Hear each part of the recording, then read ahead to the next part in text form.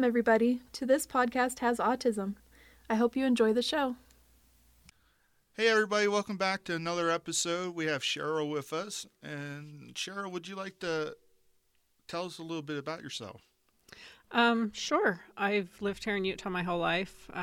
Happily married, have 2 adult kids. I've got a bachelor's degree in psychology and a master's in business administration, and I run a support group and a nonprofit. Awesome. That is awesome. So, do you like having autism? Yes and no. My autism comes with an amazing attention to detail. My strengths are things that I do extremely well. Unfortunately, most people can't always see those strengths or don't even realize I have strengths because they just see the socially awkward lady who stutters and doesn't know how to talk to people. But you should see my resume. It's amazing. Oh, wow. And I kind of like this analogy. Autism's been described as a different operating system. And I kind of see it like this. Imagine everyone around you is on the Windows, and a few of them are on the Mac OS, but you're on Ubuntu. People keep trying to send you files, which I equate to emotions or body language, and explain how to execute certain actions on your computer, which I equate to the social skills, and it just doesn't compute. And some of the nicer people might try to explain it in the other system. You know, if they're on Windows, they might try to say, well, do it this way in Mac, but they don't know Ubuntu. And, you know, it's just no good. It just doesn't equate one way or the other. Yeah. So do you need to stick to like a regular routine? That's a complicated question for me. I often have difficulty remembering to do things that aren't in my routine, so routine helps. But I have sleep disorders and a lot of other health problems that can interfere with my routine. So I think I got more done each day when I used to be working because I had that routine. You know, get up, do these things in the morning, go to work. And then I knew what time I had to do other things. Now I don't work. I mean, I have the nonprofit, but it doesn't take up a lot of my time. And so if I'm tired or don't feel well, I figure, oh, it's fine if I put this off till later. And with my health issues, I'm often tired and don't feel well. So it's hard to stay motivated. What does sensory overload feel like for you? So imagine you've just been woken suddenly from a very deep, peaceful sleep, and the lights are 100 times the brightness of daylight. The sound of a crowd around you is 100 times louder than a rock concert. Every time someone touches you, it feels like you're being stabbed with 1,000 needles. It's 120 degrees in the shade, and you're so exhausted you feel like you've just climbed a mountain. That's what it feels like. That sounds terrible. Yes. What was it like growing up with autism? So I grew up undiagnosed. Oh. I was constantly being teased and bullied, and I had no idea why. It kind of taught me to be a wallflower and just stay out of everybody's way.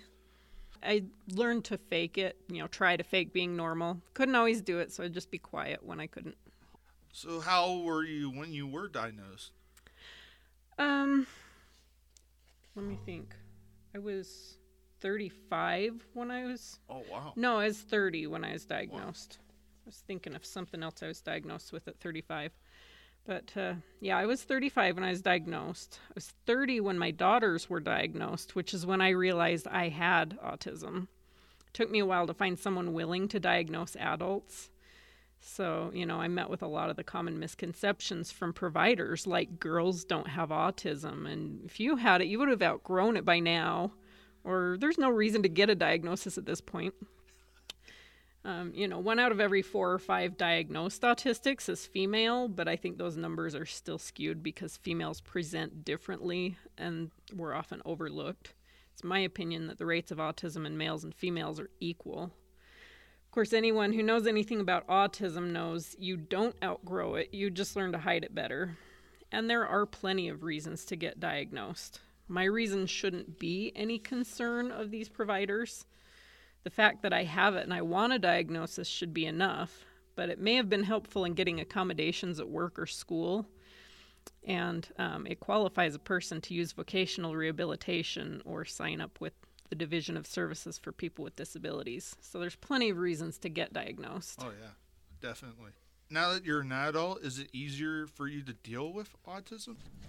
So, yes and no. I've learned to better fake being normal, but doing so is extremely exhausting, so it's kind of harder. What about relationships? Are they hard for you? Yes. I know a lot of autistics who just avoid relationships because they are more difficult for us. Autistic women are more vulnerable to abusive relationships. We're less likely to see the signs, to know we're in one, or to know how to get out. And we tend to be more trusting and believe the abusers when they say they'll change. The average abused woman goes through 7 separations before finally leaving their abuser. Oh, wow. But autistic women tend to go one way or the other. They either go through more separations and keep coming back, or they don't leave at all. I spent most of my life being abused by someone close to me, and it's one of my biggest fears for my daughters. I'm finally in a good place now. I'm married to an amazing man. He's a real sweetheart. He's actually even more shy than I am, so it's a miracle the two of us got together in the first place. So thank you, speed dating. So do you ever offend anyone? Despite my best efforts to try and avoid that, I'm sure I do. I don't deal well with the backlash from it either, so it's not just that I don't want to offend someone, because I do care about people's feelings, but I don't want to deal with what happens when I do. But I'm just not the greatest at being diplomatic about things. It just doesn't come naturally to me. I do try. And I don't do drama. Drama just shuts me down. So, yeah, I try not to offend people. What's one thing you want to tell the world about people with autism? Always presume competence. That's a big phrase in the special needs world. When in doubt, ask nicely. Like, do you need any help with that? Don't just assume because someone can't talk, they can't communicate, or because they're looking away, they're not listening. I actually listen better when I have my eyes closed, and people think I, sleep through church or whatever, but whatever. Are you limited to what kind of jobs you can have? Yes. So the autism keeps me from doing things like sales, customer service, politics, basically anything that puts me in the public view. Even doing something like this is way out of my comfort zone, but, I want to spread the word. I have forced myself to do those things to some extent in my life, but it's kind of been detrimental to my mental health when I've done that. I also have Ehlers-Danlos syndrome, which keeps me from doing just about anything else. I can't stand much, sit, type, lift, bend, twist, and I'd be taking off like 3 days a week for doctor's appointments, so who'd want to hire me? Wow. Do you find it difficult in forming friendships? Yeah, I've never had a whole lot of friends, but the ones I do have are really close friends that mean a lot to me. I think that's really common with autism. And I think part of the problem there is I have a hard time with small talk, which is what a lot of people want. And if I do get talking, it's about my special interests, which are mostly autism and EDS, and math, outer space, So I'm sure people get tired of that. Well, my son, he's autistic. He's the same way. He'll talk forever about his interests. And he has trouble keeping friends too. Like, he'll make friends, and then they'll realize there's a little something off about him, and then he loses friends, and I could tell it's frustrating to him. But yeah, he has trouble too. Yeah, my daughters have gone through that too, and it's really hard to watch. It is very hard to watch. Yeah. Are you often forced to overthink things? Yeah, that's a really big problem for me. I can't just do something. I have to stop and think about how it'll affect every aspect of life. Like, what are all the possible outcomes, and how am I going to respond to each one? What's going to go wrong, and how do I deal with it? And sometimes it keeps me from even doing some things at all. Do you find other people's humor difficult to understand? Not usually, unless it's really veiled, vague humor, or references something I'm not familiar with. I'm not very witty myself, but I do enjoy humor. How can someone tell if someone is autistic? Well, sometimes there's clues like stimming or fidgeting. Sometimes you'll notice the reduced social skills. Sometimes we hide it well enough that you won't notice. Do you have a compulsive personality? Oh, yeah. I'm very much a perfectionist. I hate to have any little aspect of life out of place. And this is a difficult one with disabilities because I'm no longer physically capable of keeping things as organized and clean as I like, and that really bothers me. Does it ever feel like you're living in another world? Definitely. I don't get society's proclivity towards social gatherings, sports, fashion, a number of other things. My mind is literally just in outer space most of the time, thinking about astronomy, astrophysics. If I had it to do all over again, I would have gone into astrophysics, but Oh, wow, that's cool. I kind of felt like that wasn't a practical vocational goal, go sit on a volcano in Hawaii at the observatory. Especially since I already had kids when I was in college. I'm like, I don't think that would work out. I know when we spoke before the interview, you wanted to mention about misconceptions. So I have a list of the most common. I'll just read one off, and then you can give your insight on it. Does that sound good? Yeah. I wanted to add one more thing on that question about living in my own world, though. Oh, okay, sure. The fact that I didn't follow what I loved, and I regret that, makes me want to encourage my daughters to follow what they love. My oldest wants to be a paleontologist, and my awesome. youngest is a YouTube voice actor. Voc Rehab keeps telling my oldest that a paleontologist isn't a practical vocational goal, and I'm just like, yes it is, and if they won't pay for it, we'll help you. Well, yeah, especially in Utah. There's a lot of them here in Utah because they find lots of dinosaur bones and stuff. Oh yeah, here. Utah's the best place in the world to be a paleontologist. Yeah. And then a YouTube actor, that's awesome. Yeah. She loves it. They just do videos like fanfic videos, and she voice acts, so she has fun. The first misconception, individuals with autism are still quite normal. Nope, but many of us fake it really well. Children with autism are unable to speak. Sometimes, not always. Some are only nonverbal when overstimulated, and some are unable to speak, but they can do sign language or type. They can communicate in other ways. Individuals with autism share the same skill sets and face similar difficulties. We're just as varied as neurotypicals. My problems are not the same problems another autistic has, and my strengths aren't the same strengths. We're all different. High functioning or low functioning are preferred terms in autism.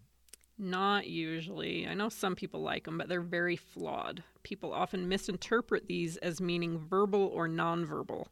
But some verbal autistics do not function well in society, and some nonverbal autistics function just fine. It's a spectrum, not a straight line. People with autism have an awesome savant skill. This is rare. I do know some autistic savants, but it's actually very rare. Most of us have special interests in which we're really well read, so it might come across that way, but being a true savant is not very common. People with autism cannot raise children, which is false because you say you have 2 children. Yeah, I successfully raised 2 autistic daughters, most of which time I was a single working mom, and they're doing just fine as adults now. People with autism do not have a normal sex life or romantic relationships.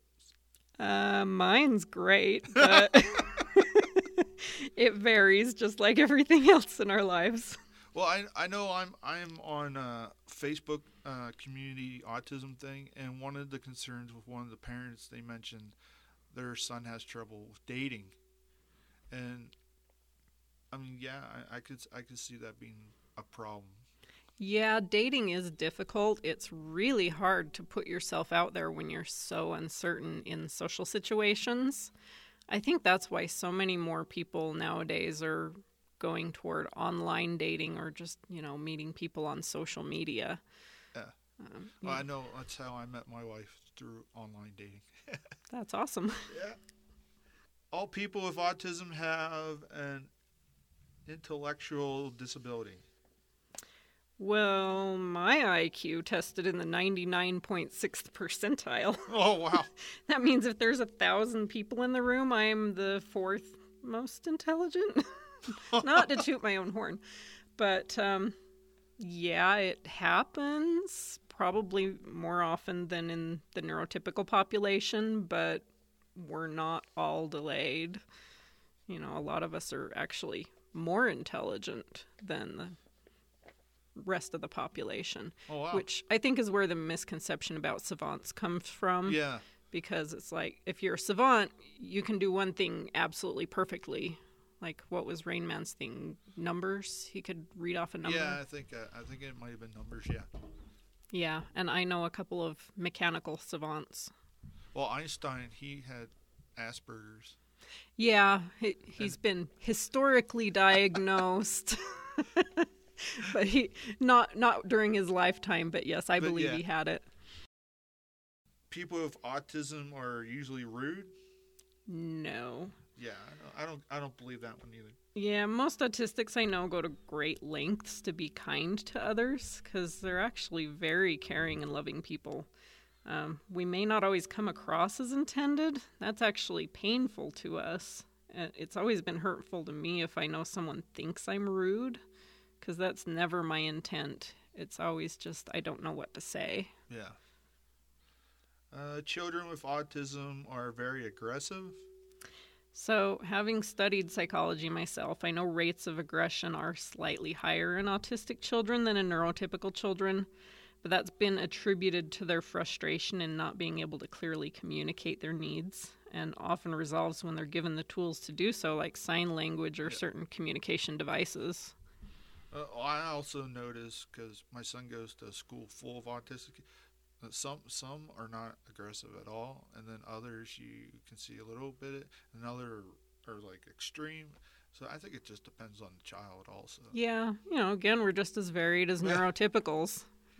Some are bullies and some are just the mildest, nicest people you could ever meet. Oh, yeah. People with autism cannot work. Many people with autism have had very successful careers. I would like to cite the movie Temple. If you haven't seen it, it's really good, at least in my opinion. It's about Temple Grandin going to college, starting her career. In fact, often autistics are better at their jobs than neurotypicals, especially when working within their special interests. Oh, wow. Yeah, I can see that. I've personally had successful careers. I'm now not working, just, do my little part-time nonprofit, but I think I did just fine, and I think anybody can that puts their mind to it. Individuals with autism do not want friends.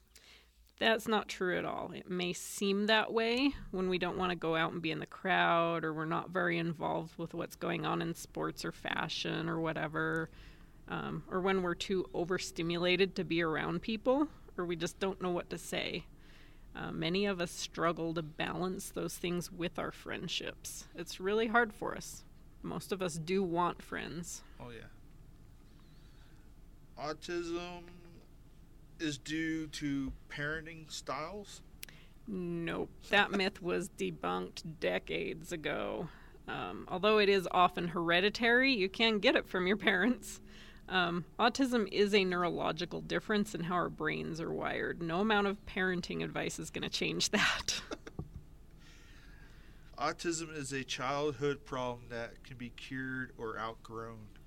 No, we just learn to hide it better as we age, mostly through imitating how we observe others in social situations. Again, this is exhausting. Most of us wish we didn't have to do this. I just want to be myself. And it's been a little easier for me to just be myself now that I don't work. I'm not out there as much. And I'm pretty open about my autism. Some people get it and some don't. And, as I age, I'm better at figuring that's their problem. I don't need to please everybody, but that's still hard for me. Just been getting a little easier for me to embrace who I really am as I age and as I better understand why I am the way I am, which is another good argument for diagnosis.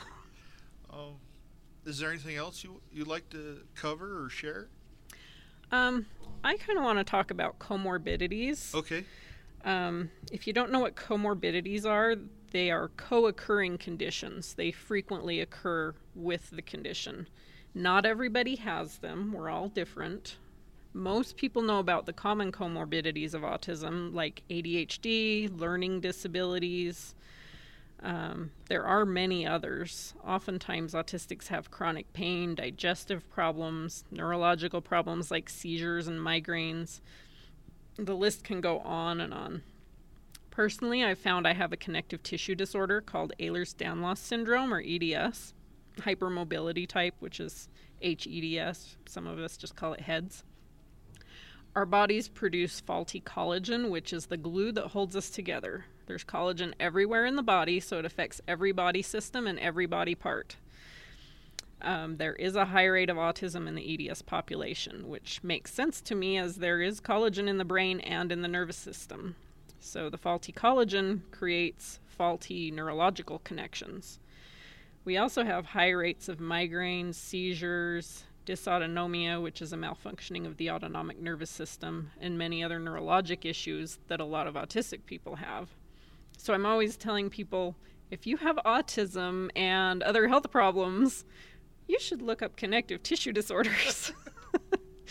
Some common symptoms of EDS are the aforementioned neurologic disorders, hypermobile joints, which can lead to early arthritis, scoliosis, degenerative disc disease, etc. I'm always seeing people do, the parlor tricks. Look how I can hyperextend. That's bad. Don't do it. You will hurt yourself. Maybe not now. Maybe when you're 40 like me and your joints are chronically dislocated. But some of the other symptoms can be bleeding disorders like von Willebrand's disease. Oh, wow. That's similar to hemophilia. Cardiovascular, digestive, skin, vision, hearing, fibromyalgia, chronic fatigue, reproductive health. The list just goes on and on. Wow. I probably see 36 different specialists for it.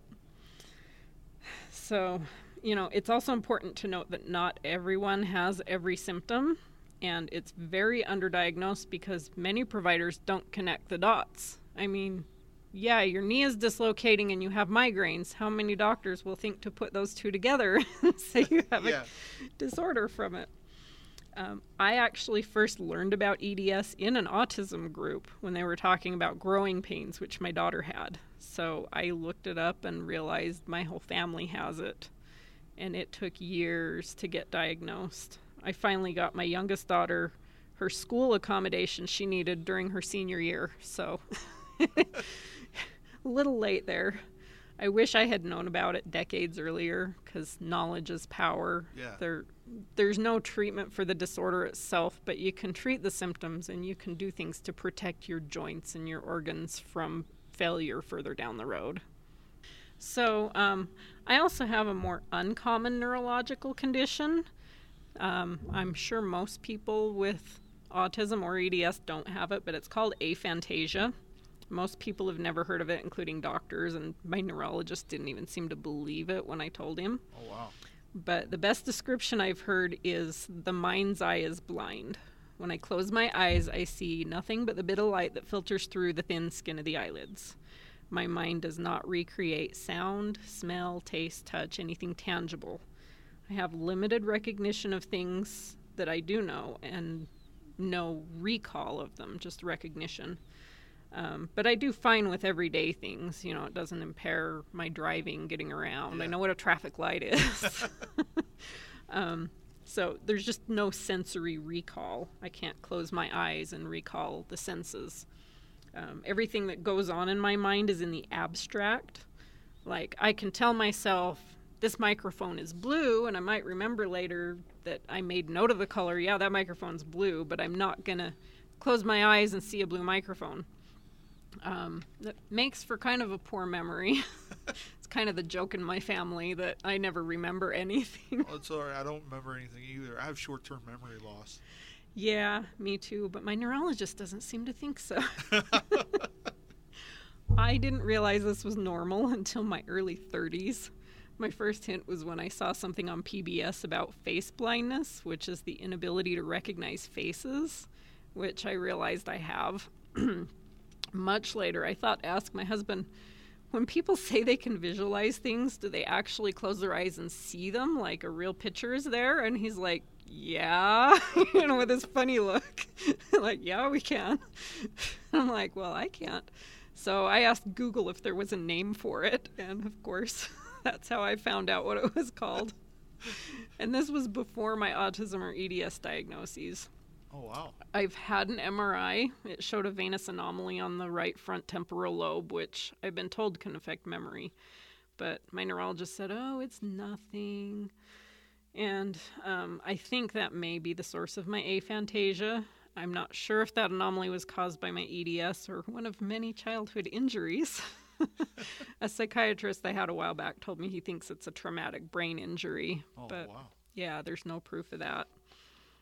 And then the other thing I get to deal with in life that isn't related to any of this other stuff is called erythropoietic protoporphyria. I'm allergic to the sun.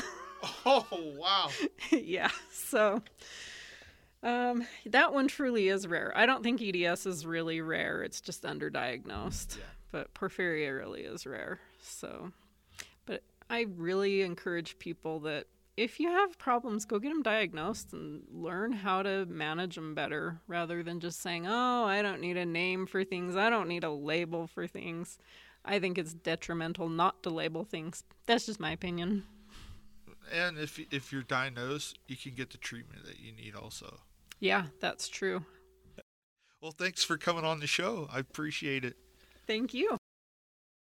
If you guys would like more info on Cheryl's nonprofit organization, go to edsresourcenetwork.org. Quick announcement, we want to let you know about a giveaway we are doing on Facebook. So Happy Hand Toys gave us 2 fidgets to give away on our show. One is a fidget cube and the other is a gamepad controller fidget. The giveaway starts today and ends on Friday, June 29th. We will pick 2 winners, 1 for each fidget. We will announce the winners on next week's show. The winners will then email their addresses to us. All you have to do is like our giveaway post on Facebook to enter the giveaway. If you share the post and like and follow our Facebook page, then you get 2 more entries for the giveaway. So go to facebook.com/thispodcasthasautism and get started. So that's it for this episode. Until next time.